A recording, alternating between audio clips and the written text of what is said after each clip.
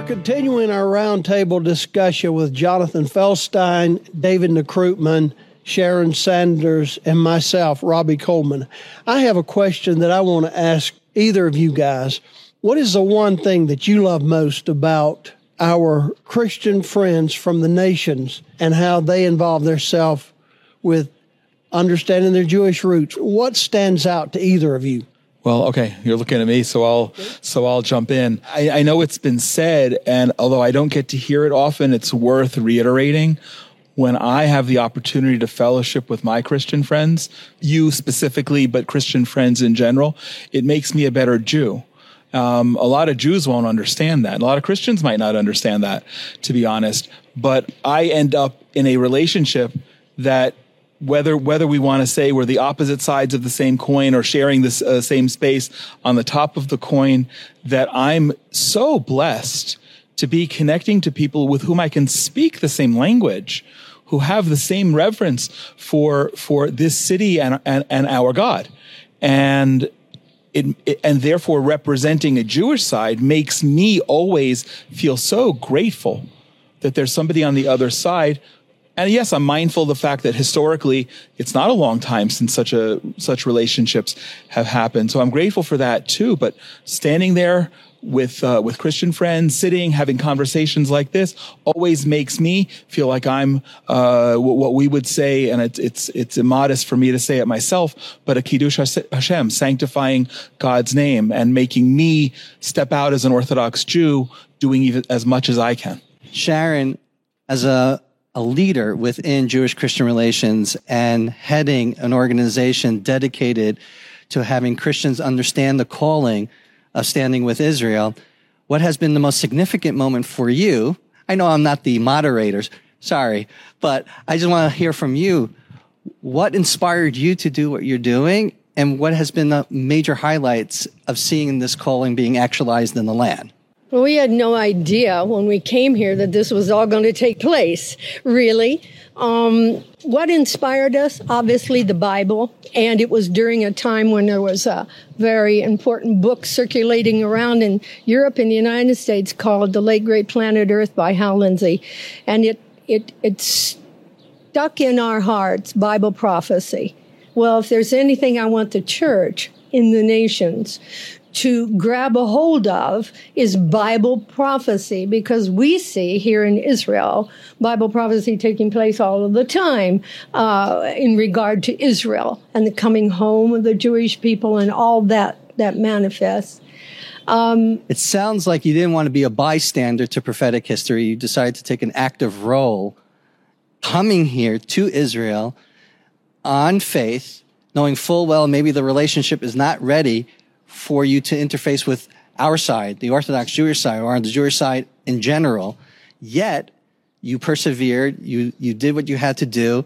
There had to be some major highlights that happened throughout your years of ministry here in Israel. Well, first of all, one doesn't do something as drastic as Ray and I did, sell our home, give up our careers and everything we do, and leave the country you were born in and come to a country you're not really acclimated to yet.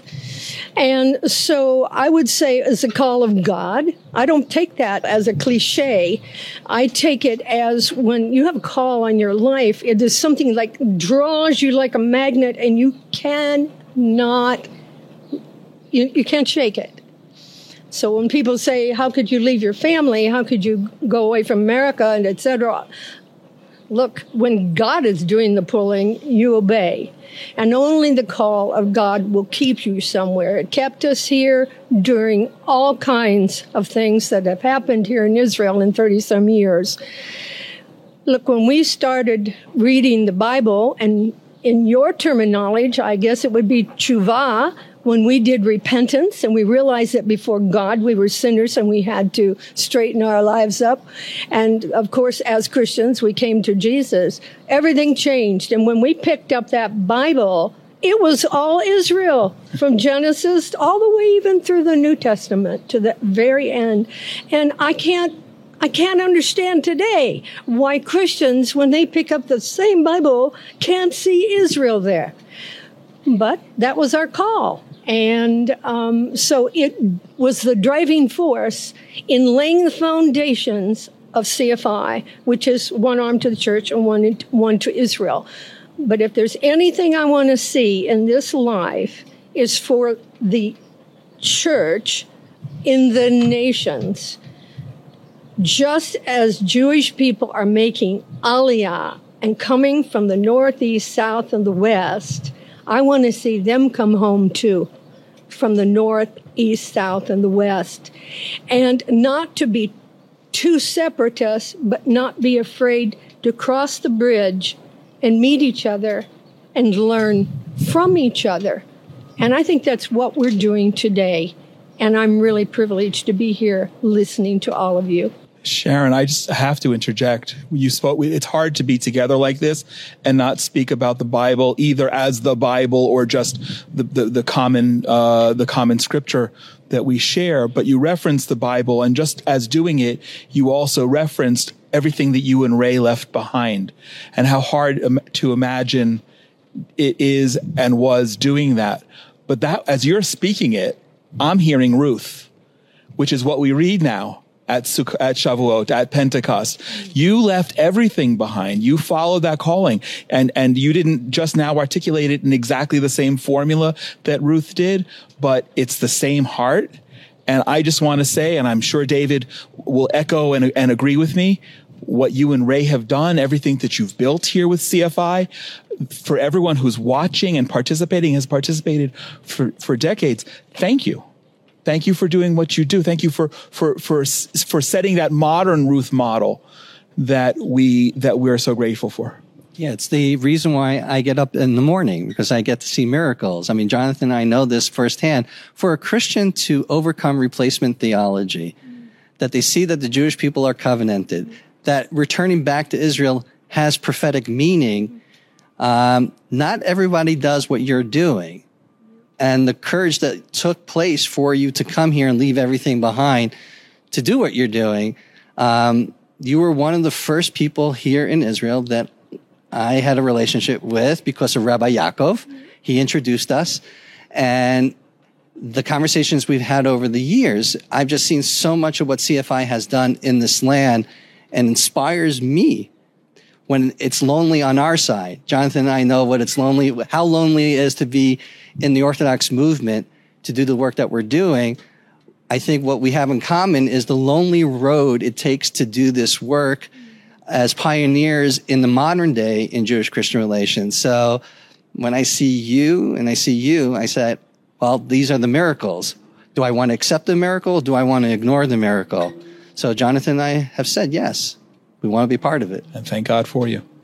I know if it had not have been for people like Dr. David Lewis, Ray and Sharon Sanders, Dwight Pryor, Derek Prince himself, if it hadn't been for people that paved the way, I saw this for a long time, but I didn't see the possibility of the relationship ever coming to pass. But people like Ray and Sharon and these others, they paved the way, they took the hard knocks, and now it's easier. Miss Sharon, you have a question for Jonathan. Well, Jonathan, I know that you're writing a book. I am writing. At this table of four, we have three people who are either writing a book or have written. So I would like to ask you a little bit more about your book, because it has to do with Jewish-Christian relations and special people that you've met in your relationship building in the Christian world.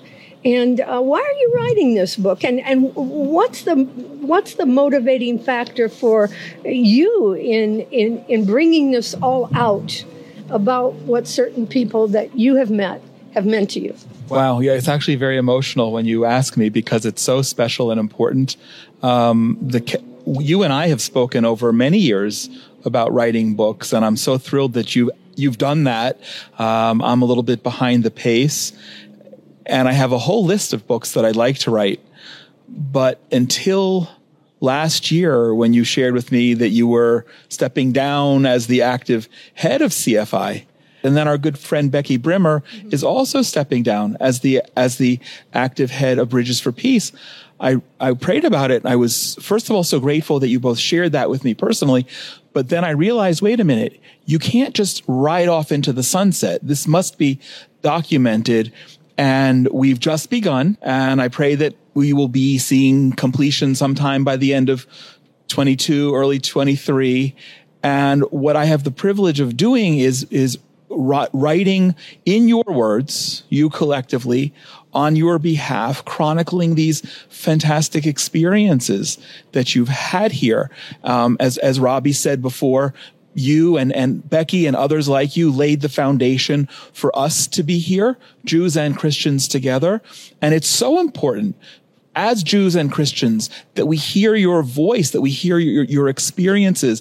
And then to build upon that, we are going to invite 15 or so others, Christians who have been here in the land for an extended period of time, to share theirs, as if physically the building blocks on the foundation that you laid. Now, I know that you didn't establish the foundation. You've told me that that you know that you came and stood on the shoulders of others, that others laid the foundation, and that's fine. But it's a wider foundation now because of you, and it's so important. And when I speak about the book, and it hasn't been a lot yet because there's nothing to share physically. When I speak about it, both Jews and Christians get tremendously excited because it's so important. And so we're not letting you ride off into the sunset. We're going to chronicle your experiences here in your voice, and be sure that Jews and Christians both have the appreciation and awareness of that foundation that you've laid, and now is our task to build upon. David, I want you to tell us a little bit about your book, Your Sabbath Invitation. I've not read it yet. I've heard about it. This is the first copy I've seen. But tell us what brought you to write the book, and in a nutshell, what is the book about? So the book is entitled Your Sabbath Invitation. It was inspired by the second to the last verse of the book of Isaiah, which talks about the prophecy that all of humanity will be celebrating the Sabbath. That's Isaiah chapter 66, verse 23. We read this chapter when a Hebrew new month falls out on a Sabbath. And it's one of the oldest prophetic selection of readings that we read on Sabbath. So let me help some Christians here to understand what it means to have a prophetic reading on a Sabbath. So if everyone goes to Luke, or they go to Acts, you will see that Jesus and Paul enter into a synagogue, and they're reading the law, which would be a selection from the 5 books of Moses, and they'll be reading from the prophets, which is a selection from the prophets that is read on the Sabbath. Mm-hmm. So it's great to have that written document because it verifies one of the oldest Jewish customs that goes back at least to the Maccabean period, that there was this custom of reading a selection from the 5 books of Moses and from the prophets. Furthermore, Isaiah 66, that chapter, is one of the oldest prophet readings, whether or not you had a trilineal cycle of finishing off the 5 books of Moses or an annual cycle that took place outside of the land of Israel during the late Second Temple period. So it should be as significant for Jews that this prophetic prophecy of Isaiah is there, that one day everyone will be celebrating Sabbath. It also should be for Christians as well. Because Sabbath is from the beginning of time. It goes to Genesis chapter 2, verses 1 through 3. Not every single directive has to be an explicit directive from God. You shall keep the Sabbath. If God decided to create an extra day that has nothing to do with the other weekdays, because it's a day without chaos that's making into order, which is the first 6 days of creation, and God infuses that day with uniqueness of blessing and sanctification, which really means that God is providing a more amplified, transparent presence of himself on that day, so you can easily plug into him on that day to reflect on what have we done for God in his kingdom work and what we intend to do for his kingdom in the coming week. Shabbat really makes us more human as we're journeying through our own physical life. So that inspiration made me write this book. In addition to all the Christians for the last 22 years who have eaten at my Shabbat table and have told me personally how Shabbat has transformed their life. So Shabbat is really a great preparation for all who believe for the coming kingdom. Yeah, and it's the only positive end time prophecy. Remember, we talked about Armageddon before as we were beginning this segment. Well, not everything has to be doom and gloom in the biblical prophecies. One of the real positive end of time prophecy is Sabbath. So I say to Christians, why don't we begin to do this as a redemptive part in Shabbat, not only as marking a historical moment in creation, but also being a partner in redemptive history.